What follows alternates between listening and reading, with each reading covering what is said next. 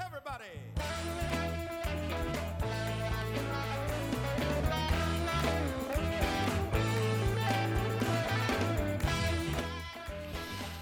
Welcome to the Seattle Sports Union podcast. Joining me tonight is, of course, Brian Soulman Solack. I'm Matt, the Delightful Duck, no longer the Dirty Duck. Abraham will have problems with that. But joining us tonight, of course, the special guest, Keith Law. We have him here to join us for the second time. We're delighted to have you here. Thanks for having me. Really appreciate it. So, for those who don't know what you do, you are the man when it comes to prospects and raising farm systems and analyzing players' potential and playing God with their futures. I'm kidding, not that at all. But if you wanted to give a quick rundown to our listeners, what it is that you exactly do and where they can reach you. Sure. So, yeah, I'm at The Athletic. I've been there for just a touch over 3 years. And you have to be a subscriber to read my stuff, but I am our main prospect writer. So that covers, right now, we're talking about pro prospects, and I just published essentially a book's worth. It's actually more content, more by word count. What I just wrote over the last 3 weeks is more than either of my books, which is highly disturbing to me because my books took 6 or 7 months to write, and this took 6 weeks. Oh, so I don't recommend this line of work for the faint of heart. So what I just did was rank the top 100 prospects in the minors, rank all 30 farm systems 1 through 30, and the real meat of it is the top 20 prospects for each individual team with some additional notes on each organization, on each farm system. As we talk, it is Wednesday night, and tomorrow I'm going to head out for my first draft scouting trip of the year. I also am our draft guy, MLB draft guy at least. Okay. And so the college stuff is starting up, and so that's kind of the next stop for me. And I have to say, even though I have not really had a ton of downtime, I had a couple of days this week to just take it relatively easy. This feels like I'm doing something different. Obviously, it's all baseball, it's all scouting, but the draft and the pro stuff are separate enough, at least in my mind, that I'm like, oh, no, I'm doing the other thing. This is the second job, and that's fine. As long as I'm not still doing the same thing I've been doing for the last 6 weeks, it feels like I'm fresh and I'm ready to do something new. Real quick, you mentioned your books and your publishing and so forth. Has there been any push or any idea of the office with the Athletic to publish and make a book yearly, like I know Baseball America used to do it, at least? I don't know if they still do. Yeah, I know they've talked about it. I think our concern, and I share this, by the way, is that it's got such a short shelf life, and I would have to write so much earlier in the off season to meet a publishing deadline. And I don't think it would be as good. Okay. I couldn't do this, right? I couldn't produce this much content and be writing like when the World Series is still going on and free agency hasn't begun, because I have other responsibilities too. I do free agent rankings, and I do trade analyses and free agent analyses if they change teams, and those do pretty well for us. Also, it's all sort of part of the job, and it provides a nice flow to my year where there's never, there's a couple of crunches. There's not really an extended period of downtime. I might not write for a few weeks, but I'm still working. And I think trying to turn this into a book would cost me some of that other writing time and content. And I'm not keen on that. And so far they haven't been either. We batted the idea around, no pun intended. And I think we all sort of agreed this is not very practical, not in even an accelerated publishing timetable. Well, you'd probably need you need a team. You need a lot more staff, basically. Right. I'm a one-man show. Yeah. And that's, I like it that way. Oh, yeah. Okay. I've always been a solo artist. We have other writers who do prospect related content, but when it comes to this stuff, this is just me.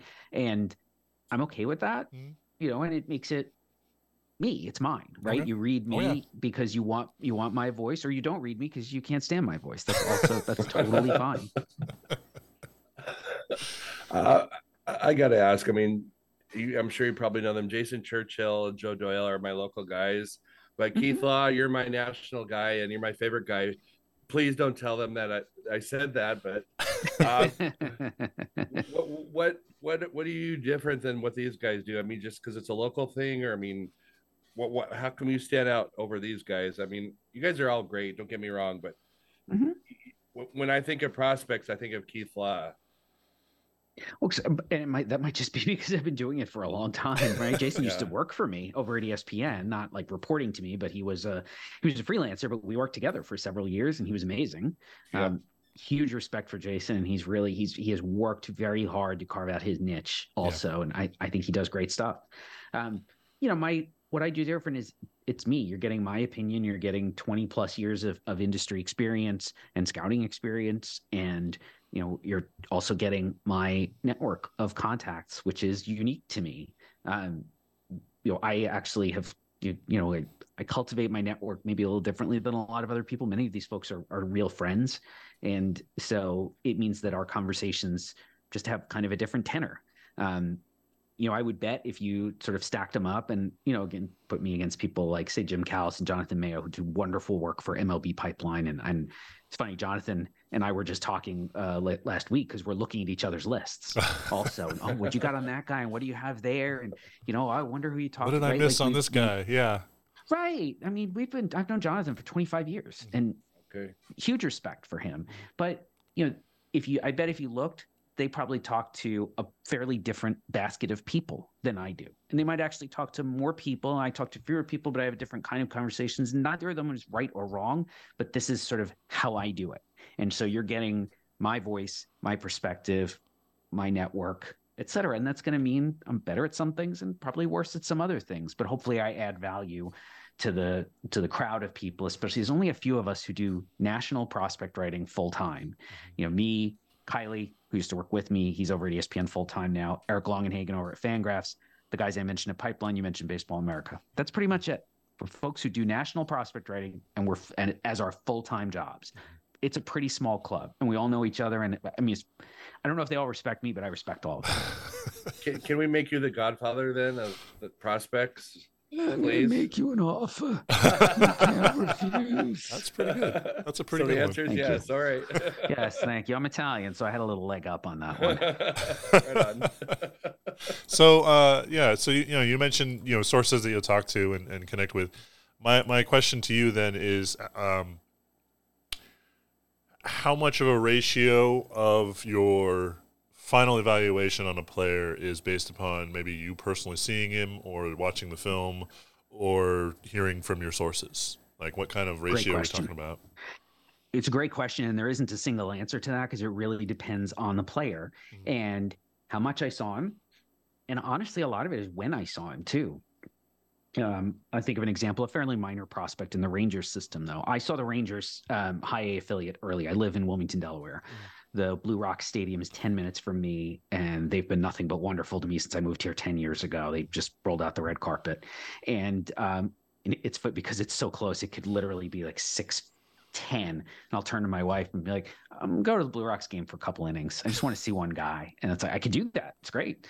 And so that club, those Hickory, the Rangers affiliate comes through, and it was the only time I saw that particular group of players over the course of last year. And Ricky Vanasco was the starter, and Evan Carter, who's the top prospect I have in the Rangers system right now, was in the lineup. And neither of them was really very good that day. And so that ended up a case where I set most of what I had seen aside. It's still there. If you read the reports, what I saw is in there, but it's more in the background because I spoke to other people, and obviously I had access to some data and some other video, et cetera. That all ended up taking precedence over anything that I saw in person. On the flip side, there were certainly certain guys I saw quite a bit during the season, or have seen, especially if I've seen them quite a bit over maybe 2 seasons, and that can even extend back to their amateurs, and then they get drafted, and I see them a little bit in pro ball. I happen to see a lot more of the Philly system, the Orioles system, and now the National system because it's the Blue Rocks parent club, just because they're near me. And I'd love to see everybody, but just by nature of time, travel budgets, me being old, and there's only so many things I can do in a day. I have certain players I know I will see more. And I will say, and then look, if I've seen a player multiple times, especially at different points in the year over a period of 2 years, and I think I've got a pretty complete picture, that will take precedence. And it's often, it might be a little hard to shake me off the opinion if I've seen a guy multiple times like that.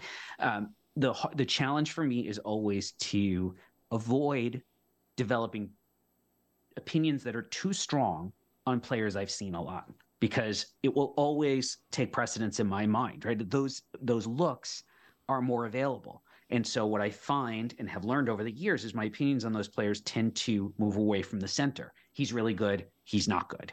And that's not right. Lots of players are in the middle, and I can't let my takes on certain players become too sharp just because I saw them more in person. And so I've learned to do certain things. Matt Mervis with the Cubs is a good example. Colton Cowser at the Orioles, players who fans of those clubs really wanted to see on my top 100. They weren't. I've seen those players quite a bit. I had very specific views, so I made sure to go out and talk to scouts who saw those guys, and even talk to some front office analysts about those guys. Say, am I way off here? And nobody knocked me off the view that I had originally. So it's like, okay, I'm good. I'm going with this now. Nobody was arguing with me. Matt Mervis is a top 100 guy. And so, but I try to put that extra check in place just to avoid getting too strong and too extreme when it's a player that I've seen a lot and I feel like I really know what he is. Okay. Fair enough.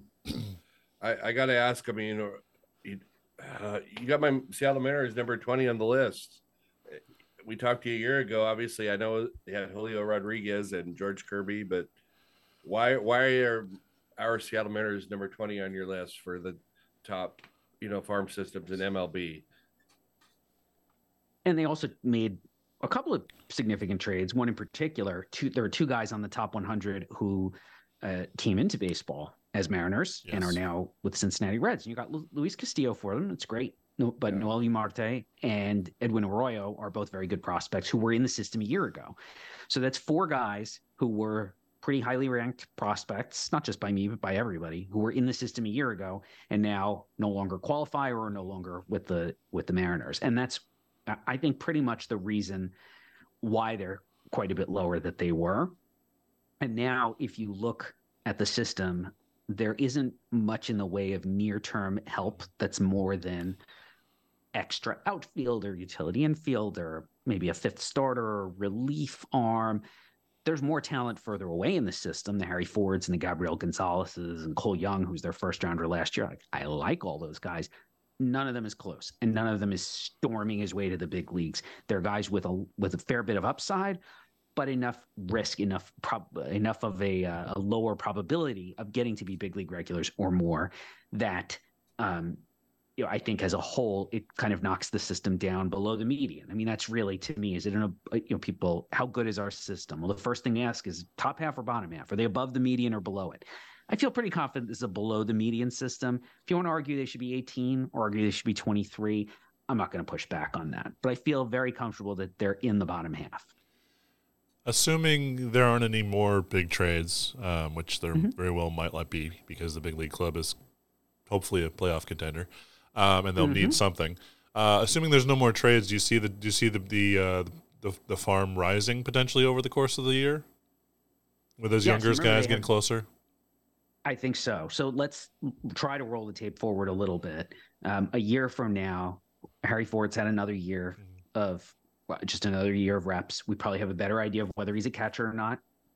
Good chance we'll start to see some more game power there. Cole Young makes his full season debut this year. We get a better read on just how advanced the bat is. What we saw in those first 17 games after he signed was pretty damn good. Very promising. Gabriel Gonzalez, another guy where, like, if this all works out, it's huge power with a plus hit tool. We will see just how far advanced he is in the next year. And somebody like Bryce Miller, I'm focusing more on the guys at the top of the system because we just obviously we feel better about their chances. Yeah. Bryce Miller, he could end up in the big leagues this year, or he's already their top pitching prospect. Wouldn't surprise me if he's still eligible for the list next year. I had him 75th on the top 100. He could easily be a top 50 prospect next year because the command continues to improve. He's made such strides since they got him into the system. I feel like that's the kind of guy I'll bet on him continuing to improve. And then next year, two other things happen. One is they have, I believe, 2 extra picks in the draft this year. And while they don't pick high for their first pick, they have a huge bonus pool as a result. And they'll be able to do quite a bit with those extra picks. And I wouldn't be surprised at all if they manipulated the money a little bit and went well over slot with one of those picks to get whoever the good, probably high school guy who slides a little bit. Go get that guy. The way the Rangers did actually was in the 4th round, which was kind of amazing. They took Brock Porter, who was by all accounts a first round caliber high school arm. They got him in the 4th round because he had a huge bonus demand. They took Kumar Rocker with their 1st-round pick, paid him well under slot, and took basically everything that was left and gave it to Porter. And the other thing is, I do not, in my farm rankings, consider the international free agents who just signed, the 16/17-year-olds who just signed a couple of weeks ago. But the Mariners signed arguably the best or second best one in the whole class, Fermin Celestin.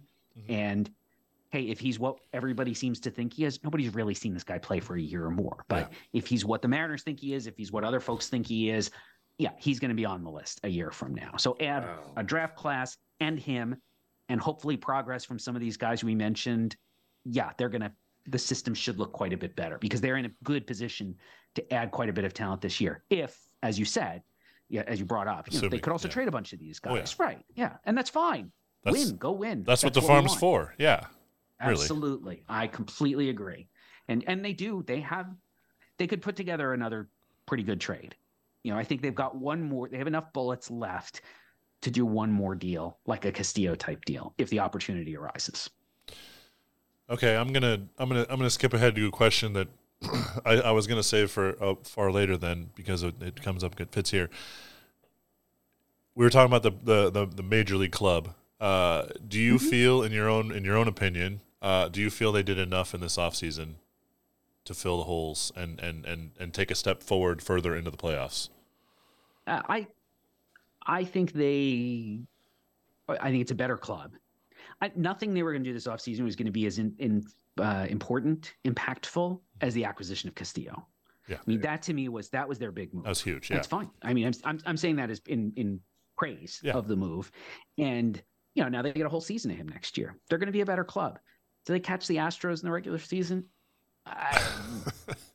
Probably not, but it's possible, right? I think there are certainly scenarios where that happens, and you never know. I feel like when you're chasing a juggernaut like the Astros or like the Dodgers, I mean, this is the Padres' problem. The Padres, kind of like the Mariners on the other in the National League, where it's like, yeah, we're chasing a 100-win team. We're just going to go for it anyway. We're going to build the best team we possibly can. And if that wins the division for us, awesome. If it doesn't, we put together the best team we possibly could. We get into the playoffs and we see where it takes us. I think that's kind of where the Mariners are. They have just decided we don't care about the Astros. We can't care about the Astros because otherwise you'd cry yourself to sleep. We're never catching them. Look at what they did the last 2 years.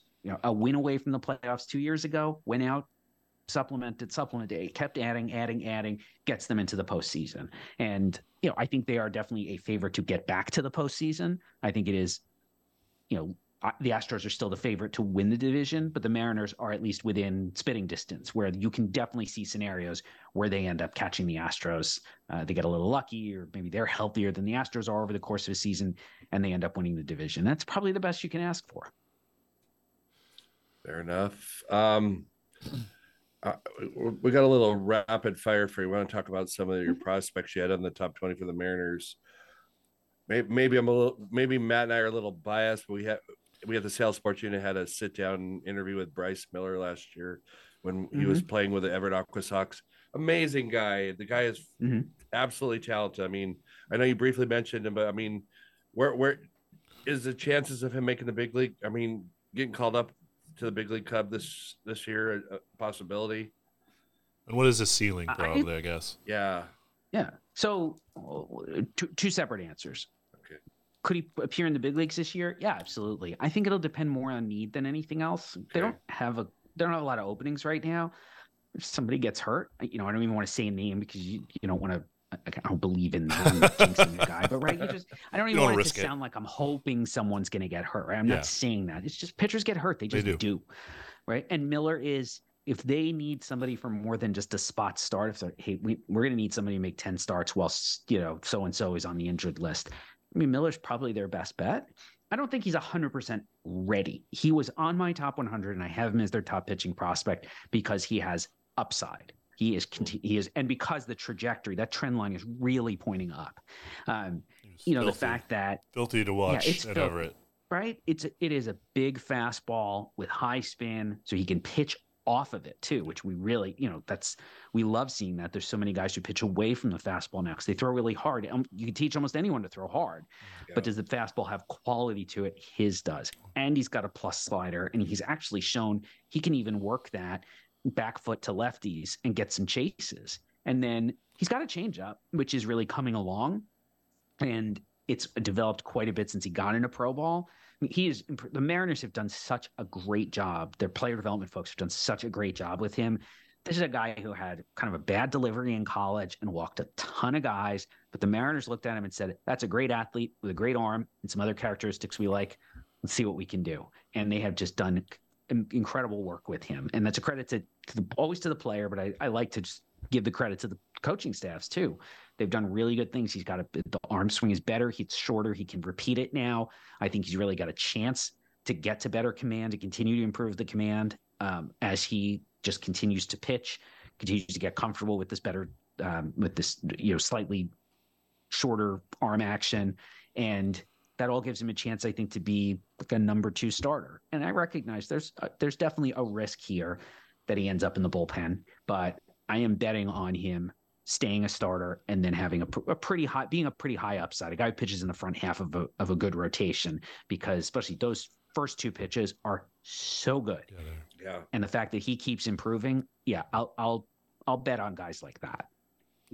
Building on that real quick, I know Matt's got a question for you, but see, we interviewed, I don't know, 8 or 10 Aqua Sox last year, including Bryce Miller, and everyone said that they did not know the Mariners were looking at them. Is that just a coincidence, or is that common in MLB where the players don't seem to think that the big league clubs that drafted before they were drafted? Yeah. Right. Yeah. I think after the first round, it's usually, you've probably got most teams, if you're a 2nd to 5th round, especially a 2nd to 5th rounder, probably every team is just checking in on you. Every area scout, for teams that do have area scouts still, they probably all turned you in. They probably all, asked you to fill out a questionnaire, et cetera. So you're like, yeah, I don't know. That's, I filled out 27 questionnaires. Okay. They're probably interested. Whereas in the first round, you get that situation where teams are really bearing down. And it's, a lot of teams in the first round will say, we're not looking at last year. Jackson Holiday was the first pick, right?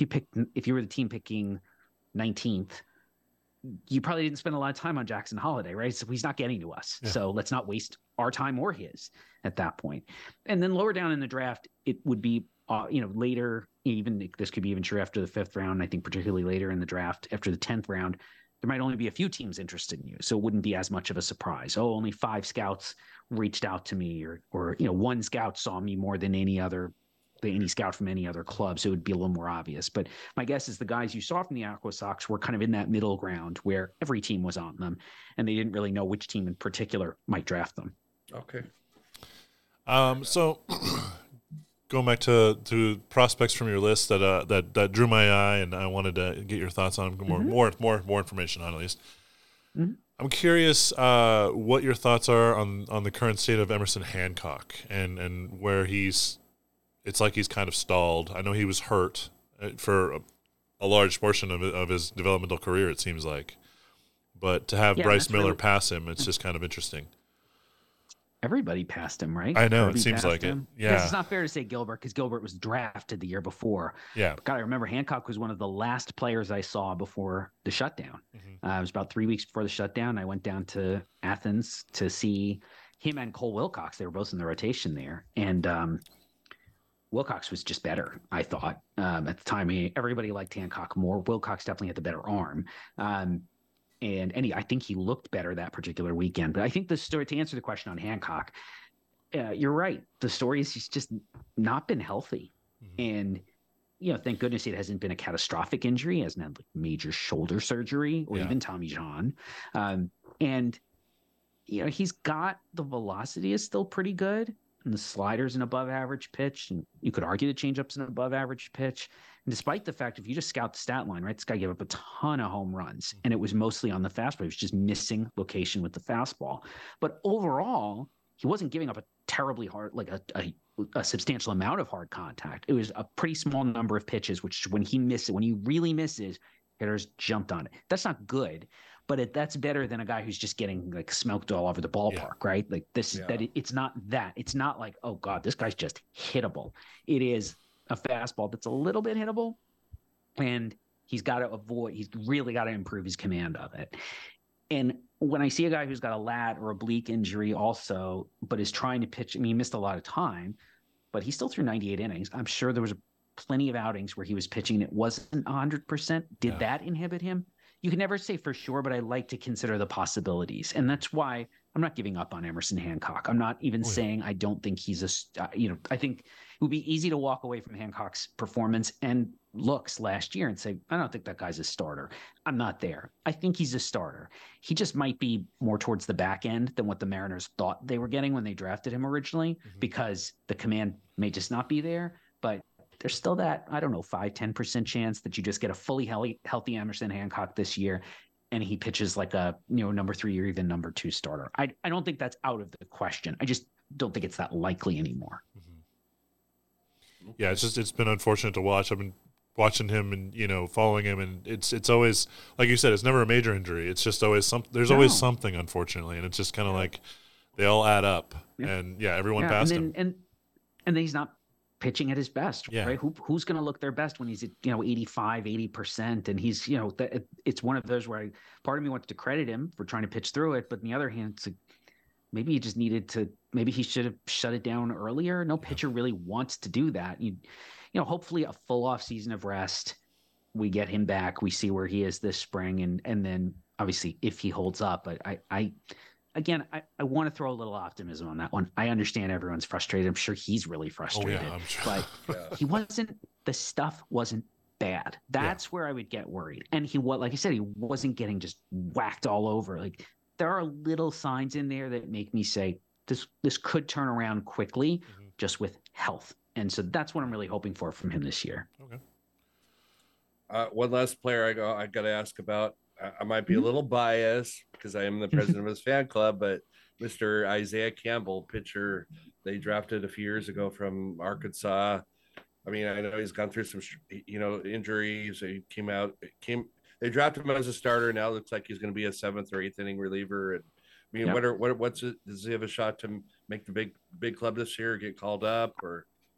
Yeah, I would be surprised if he's still eligible next year. Like, I think he pitches enough in the big leagues this year to lose his rookie status, which puts him off my list, because it's pretty now, right? It's I had 95, 97 on him. It's a plus slider. It's always been a plus slider. It's a good arm. He's athletic. He kind of can't hold up as a starter, and I don't know that this was really a starter delivery or command wise. But you know what? In the pen, you move a guy like that to the pen, you hope the velocity will increase, and it did. What I was saying, 95, 97, that's where he is now as a reliever. And even though he is just working with those 2 pitches, the slider's a real chase pitch against right-handers, and he's able to get left-handers out. He's only going to face them once. So if you're not asking a guy to turn a lineup over, he might be able to pull that off. And I think the slider's sharp enough that he can either backdoor it or throw it to the back foot of a left-handed batter and be able to hold them down enough to be, like you said, a 7th, 8th inning guy. And maybe over time he progresses into more high leverage work. I really like him. He is just a reliever. I don't rank those guys very aggressively, but I like him for what he is. Brian's definitely the head of his fan club. Met his parents and everything, and interviewed him a couple times for us. Nice. My next player I want to hit you with is the Vanilla Missile himself. It said for a future marketing career that he must have ahead of him, because he's already selling merch under that name. That was great. I love it. What is his? What do you think about him? What does his future look like for baseball? I liked that pick. He is a long-term project. That is a bet on athleticism, and to me, he's a little bit of the classic, the old style of high school pitcher you would often take. In the first round, they took him in the competitive balance pick after the second round. This was back before everybody threw 95. You would take a guy like that who had a really good delivery and showed you who could spin the ball, and everything was a work in progress. But you like the athleticism, you like the kid. He was super, super young. He was one of the youngest players in the entire draft class. He does have the present velocity, and he can spin the ball, but there's a lot of other things we're working on here. He needs a third pitch. He tends to be very north-south pitching with the fastball and the breaking ball right now. There is, I don't think it's particularly strong command and control right now. He hasn't had to face a lot of great competition so far. And so I wouldn't be surprised at all if he rolled out to low A, because we don't have short season anymore, and maybe he struggled, or maybe he's just really inconsistent in this first year.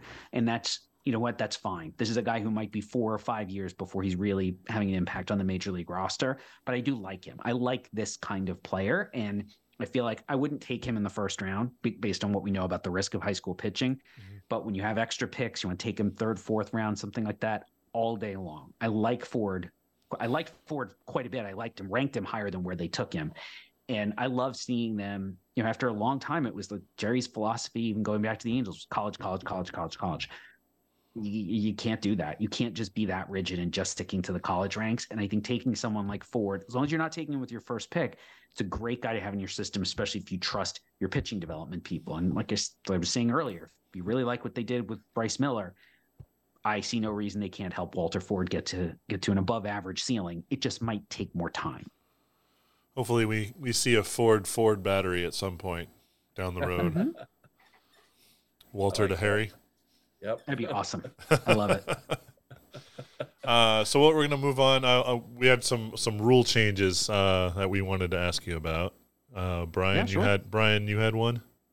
I do. I was curious what you thought about the larger bases compared to the smaller ones. I mean, honestly, did they really just do this just to help out the umpires? I mean, what are your thoughts? Yeah, my answer on almost all the rule changes, other than the pitch clock, big fan of the pitch clock. My answer on almost all the rule changes is they have no idea what the impact is actually going to be. They just don't. Major League Baseball is terrible at anticipating the consequences of its actions, including rule changes. And so the pitch clock is the one rule that I love because it actually made a difference, made a huge difference in shortening minor league games. Yep. All of the other rules for me are very much like you don't even know what you're messing with. I hope that making the bases larger and limiting pickoff throws gets us more stolen bases. That would be great and also reduces injuries. I mean, I know they're not common, but when they tend to happen around the bases, they can be pretty bad. Yeah. That could be good. But I also worry that something else is going to happen in there that we're not foreseeing. And Major League Baseball, I think, has always been a little bit cavalier about these rule changes. The one that comes up the most is the shift. And I think it's kind of going to be a pain in the neck and is not my guess is it doesn't increase hits on balls in play anywhere near as much as they want it to. I think teams will still position their defenders well enough that it'll be a small increase. There will be an increase, but it'll be nowhere near as much as they want. Mm-hmm. When I think about base injuries, I'll never forget. I think it was Jeff Jenkins for Milwaukee sliding in and dislocating his ankle. Oh, God. And they showed it on slow motion 400 times, and it was just horrifying. For me, it was probably around the same time, maybe a little bit sooner. It was Jason Kendall. Oh, yeah. Stepped funny on first base and then limped off, and you could see it was just the foot was clearly not really attached anymore. Yeah, so I'm okay with the base safety, an increase in the safety around the bases. My question to you is, what do you think of the ghost runner rule that they implemented this week? The extra we're stuck innings with it, the zombie runner. Yeah, I hate it. Okay. It's stupid. That's not baseball. That is 100%. You know, I live with it in the minors because it makes the games a little shorter. And the problem in the minors is they do run out of pitching. Yeah. And, I had somebody from Major League Baseball was like, dude, you are the voice of, don't overuse these pitchers. Having the extra runner means we're not going to overuse anybody or much less likely to overuse anybody. It was like, fine. Like I'm a curmudgeon about this stuff, right? Like that's fake. Well, it makes sense. Oh, I mean, logically, you had to admit it. Yeah, for the minors. Minors only. That's where I am. I can live with it. Yeah. I will say the first time it happened, I still remember it was the Winston-Salem was here, and I had that. I looked down, I was whatever I was reading or something. I look up at the start of the game, like, oh my God, I missed who doubled. Right? What? And it was a good 30 seconds where I was like, oh, that's the zombie runner. What? Yeah. And so I'll never like it. And I don't think it belongs in the majors. I have learned to live with it in the minors because again, it's in service of a pretty admirable goal, actually. Yeah. One of the things, Brian and I this last year at the Hawks Sox games, we started out and I remember at least I was very opposed to the clock at first, but over the course of the year, it's just kind of like, wow, these games are getting through, and we're getting through them, and players aren't lollygagging around, and Yep. it doesn't impact the game. The game still is exciting. The plays still happen. The pitches still happen. Everything just moves a little faster and a lot easier. Yeah, there's Dr. Mike Sonne, Sonne, has written, there is a concern that pitchers might be a little more likely to get hurt because they're actually getting slightly less rest in between pitches. And that could be a short term, a pretty negative consequence of this, but it should provide an incentive for pitchers to not try to throw quite as hard on every pitch, right? The battery's not quite back at 100%. So I got to take a little something off, and maybe we get a little more offense out of that. I actually feel like that might do more to boost offense and to boost just balls hit into play that fall in for hits than even banning the shift will. I could be wrong. Like I said, we're all kind of bad at foreseeing the consequences of changes like this. I'm not pretending I'm any better than anybody else. But it also, to me, the pitch clock is I like its main function. I also think there might be a secondary consequence that's pretty good. One of the other things that was funny in the rule implementation this last year was we had, I forget who was rehabbing. Was it Haniger? Might have been Haniger, Mitch Haniger rehabbing, and he got to second base and he stopped and he looked down at the base because they had the large bases in the minors last year, and you could tell he was sitting there going, "What the heck is that? Why is that so huge?" And he was chatting with the shortstop like, "Dude, what's going on here?" Yeah. Well, it's like when a few of the pitchers started wearing the protective hats, which I'm never gonna shame anybody for wanting to do that. Okay, but it looks funny. Again, it's also, I was like, are you hiding someone under there? What am I seeing? Yeah. Besides the Seattle Mariners, Matt and I both have a couple favorite teams. So we were, and then my boss wants me to ask you a question too. But Boston Red Sox are my favorite team. Give me one player to look. Give me one player who's going to stand out in their minor league system that maybe I don't know that person, or the fans don't know, Red Sox Nation, that you think is going to rise in their organization. So not Marcelo Mayer, for example, or Saddam Rafaela, where I think even he's become famous enough, right? Correct. I'll give you two, actually. So my sleeper for them, I give a sleeper prospect for every team every year. And it's a guy I think he's poised to make a big jump. So he's not there yet, but I think could make a big jump forward. I really like Edison Paulino. I don't exactly know what his position is, and he does need to put on some muscle, but he's really young, and he played 5 different positions last year. And I don't think he's a shortstop. I think he can pretty much play, but he could be. I'm not totally ruling it out. But if you were actually trying to put money on something, maybe it's second base. But he's starting to hit the ball a little bit harder. There was a ton of extra base hits last year. I like his approach. I think his pitch recognition is very good for his age. He's just got a lot of the ingredients there for someone who makes kind of a big jump forward. And the other one, my sleeper from last year for them, was Matt Lugo, a Puerto Rican shortstop who's probably going to move over to third base. And he had, I would say he did like half of what I wanted him to do, 2/3 of what I wanted him to do. He didn't really break out entirely, but he was much better. And I think the big thing for him is I don't know if he's really ever going to walk enough to be more than a solid regular, more than like an average everyday guy at third base, but that's still pretty good. I'll take that. He's hitting the ball harder. There's definitely some pop. I think he'll be pretty good defensively over there at third. And honestly, with all the shortstops they have with Mayer there, and they just drafted Mikey Romero last year, he's definitely a shortstop. I might just say with Lugo, we're just going to put you at third base now. Your future in this organization is clearly not at short. Let's get you to third. Have you develop there? Maybe he goes over there and turns out he's great, and then he's a better prospect than any of us realized. And that's the kind of thing you might only discover once you play him there regularly. Okay, I like to hear that. I'm just a little concerned with what Mr. Bloom's doing there, but we'll give him another year and see what happens. Now that my next question is for my boss, good friend of mine too. I've known him for 30 years, but he's a Yankee fan, so I won't. I knew it. I was like, oh God, statistically, one of these people is going to be a Yankees fan. I grew up a Yankee fan. I kid. Fair enough. Antonio Gomez, fifth ranked prospect he's a catcher. He wants to know, He seemed to be a fan of I apologize, the catcher Austin Wells. Thank you, who's ranked I think just below him. I mean, does this mean to the Yankees that Gomez has a faster track to to the big club? Or I mean, what are your thoughts? No, Wells is quite a bit closer. He's just not a very good catcher. Like, I've seen a lot of play. Now, that's a guy I saw a lot of. And going back to college, in college, people were like, this guy can really hit. He can't catch. And I've seen nothing from this guy to change my opinion on him. He's just not a very good receiver. And he's got some arm strength, but because of the arm stroke and where his body is, I don't even think it plays up all that well. Like, he's going to hit enough to play in the big leagues. I would be surprised if he spent much time at catcher in the big leagues. I just think that I'm talking like basic, like blocking and receiving.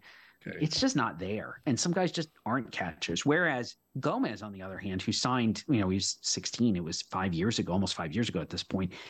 He was a good catch and throw guy. So he already had the defensive foundation there. And the hope was that he would, as he would fill out, he would start to get to some power. And what we saw last year was he started really to hit, I think even a little bit ahead of or beyond expectations. And then that allowed him to get to more of the power. So I'm actually pretty excited about him. He did not make my top 100. I thought that was probably getting ahead of things, but he's pretty good, actually. And he's like, that would be the guy, he's not going to get there faster. I think he was mostly in low A last year, if not entirely in low A. And so that's 2 levels behind where Wells was. But Gomez is the guy, I think, if they're going to have a homegrown catcher at some point, it's more likely to be him. Okay. All right. As long as he doesn't beat up on my Red Sox, I'll be happy with that. So I have to ask about my NL team, the cream of the crop, the Dodgers. Obviously, they've got a rich embarrassment of riches. But who's my someone? Number one farm system. Yeah, who's someone that your sleeper? Who should I watch? Who's their pick to click? So, they made a trade last spring training, like maybe right after the lockout ended, where they sent Matt Beattie. Oh yeah. To the Padres for a 2-way guy who'd just been drafted out of UNC Pembroke, not exactly a baseball powerhouse, named River Ryan. And the Dodgers, they great job by their pro scouts, and they were just get this guy on the mound, have him stop hitting. He's a super athlete. Let's see what happens. And they get him, and the velocity takes off almost immediately. He's bumped 100. He's 93, 97 with huge vertical break. He's got a 3-pitch mix. Like I say, he's a great athlete. The delivery works great. He missed a ton of bats. He doesn't walk a ton of guys. Like, if I'd continued ranking another 20 names, he would have been on it. And I mean, to get that guy from Matt Beattie, it's a pitcher. Obviously, things can happen, but it's like it makes you think of the White Sox traded Fernando Tatis Jr. for James Shields. What were you thinking? Did you not know what you had? And the truth is the White Sox didn't know what they had. No. And one of the Padres are a pretty good scouting organization. I think they just didn't see it. And credit to the Dodgers scouts. I don't know specifically who it was, but somebody saw this. Somebody there, I know that for a fact, somebody was saying that's the guy to go get. And it's pretty good. I've had questions about the Padres player analysis for a while. I mean, after the Mariners fleeced them so badly in the Ty France trade, and then like you said, the Beattie trade. It's just I'm not sure they know exactly what they have. Sometimes it's interesting. But the other team, and this is a team that I keep an eye on only because that I love to watch and see what they do, is the Athletics. They're always unconventional, in my opinion, and I'm curious as to who we should watch from them. It's a bad system. It's a really bad system. I know it's a bad system now, but there's going to be something there. I mean, they've got, I like Zach Geloff a ton, not just because he's from Delaware, where I live. He's from the other part of the state. Slower, lower, as we call it. Okay. I think he can really hit. But, he got hurt last year, and he wasn't 100% when he came back for the AFL. It was a shoulder injury. I think when he's fully healthy, though, you've got a solid average regular at third, maybe even a chance for a little bit more. I think they've got getting him out of UVA and allowing him to attack more earlier in the count, as opposed to I saw him at UVA and it was almost like he was always hitting with 2 strikes. I mean, that meaning his approach, not the actual count. I like him a lot. I think Denzel Clark's really fascinating. The odds of him working out are really low, but that is one of the best pure athletes anywhere in the minors. It's 80 raw. I think it's 80 run. He could definitely play center, but he punched out like 32% of the time last year, and he's not young. He's Canadian born, went to college in California. He hasn't actually played a ton of baseball. You got to hang on to that guy and just wait. And if it clicks at 25, 26, maybe it means it's a little shorter peak. So what? The peak could be really high. If he actually does make more contact, it's impact all over the place. So I really like that guy. It's not top 100. It's not even close to it. It is really hard to see a guy like that play and not walk away thinking, ooh, can I have more of those? Give me that. Where did that guy come from, and are there more? Nice. I know we're getting to the end. My final question is, can we expect to see you in the Northwest this summer, whether it's at Everett or Tacoma or gonna hit the Northwest League? The Futures game. I'll be there for the Futures game. Oh, you will be. Yep, absolutely. I have not missed a Futures game, other than the year they didn't hold it, since 2005. I've been to, I don't know how many straight that is. That's math. I don't do math anymore. That's very much not true. I do math all the time. So whatever. I've been to 15 or 16 straight, something like that. I love the Futures game. I wish it was still 9 innings, but I'll be there for that. And I'm assuming they'll just hold the draft afterwards because they're trying to kill me. And so I'll be there for that as well. And then last year I just stuck around for another day so I could finish my writing rather than jumping on a plane immediately, especially while they're still drafting. So we'll see how it works out and if there's other stuff I can do, but I'll probably pop in on Saturday and then leave Tuesday before the actual All-Star game because I have nothing to do with that. And I would rather leave before the Madden crowd heads for the airport on Wednesday. Right on. Can we say hello to you if we see you? Absolutely. Okay. I would be extremely offended if you didn't. No, we have to keep your distance. The Godfather. Yes. It's nothing personal, just business. All right. I'm gonna do one final question. And that question is, who is your sleeper team for the whole MLB this year? Who's the team that you think that people aren't watching that you think is going to just turn the corner? And that's a great question. At least make the playoffs, or at least make a run on the playoffs. I feel like the D-backs. Maybe that doesn't result in a playoff spot. That team is going to be better than people think. Playing relevant baseball. They get a full season of Corbin Carroll. Mm-hmm. Brandon Pfaadt probably ends up in the rotation sooner rather than later. We saw Ryan Nelson, Dre Jameson get to the big leagues. They'll end up pitching a bunch of innings for them this year. I liked the Varsho trade. I think it's Varsho, but you have Corbin Carroll and Carson Kelly's just never hit. So they get Moreno. My guess is he ends up catching maybe 90 to 110 games for them this year. I think he's really good. It's a tough division where you got the juggernaut. Padres are really good. And I don't think the Giants are playoff worthy, but they're going to hang around. They're good enough to cause you some trouble. So, I think the Diamondbacks might still be the third best team in the division, but I absolutely think that's a team that's better than people think and will certainly be way more interesting to watch as they bring in a bunch of these young players I just mentioned. Poor Colorado Rockies don't even get mentioned. It's not. it's not good. I actually like their farm system. The team is not good. It is not. And the help is not. There's help on the way. Oh, yeah. It's not close. Yeah. It's just not close. We interviewed the new Aqua Sox manager this week, Ryan Scott, whose father is the pitching coach for the Rockies. And I had to give him my condolences for his father because it's really hard to coach pitching there. Oh my God. It is a higher level of difficulty. I remember it was, God, who was it? Was it Athletics Nation years ago pointing out that, we're also obsessed with the fact that breaking stuff doesn't break the same way at altitude. And they're like, yeah, but you know what else? Two-seamers don't move as much. Fastballs that would have movement don't move as much at altitude. And I understand the humidor mutes that a little bit, but that's still clearly a factor. And it's like, God, that's the thing we always thought, just, sinker ballers, two seamers, right? Fastballs with movement, that will always play at altitude. Nope. If there is a key to pitching, to running a successful pitching staff at altitude, no one's figured it out. Yeah. And that is just that GM job will even aside from the owner, who certainly one of the worst in baseball. Yeah. That GM job will always come with a higher level of difficulty. Yeah.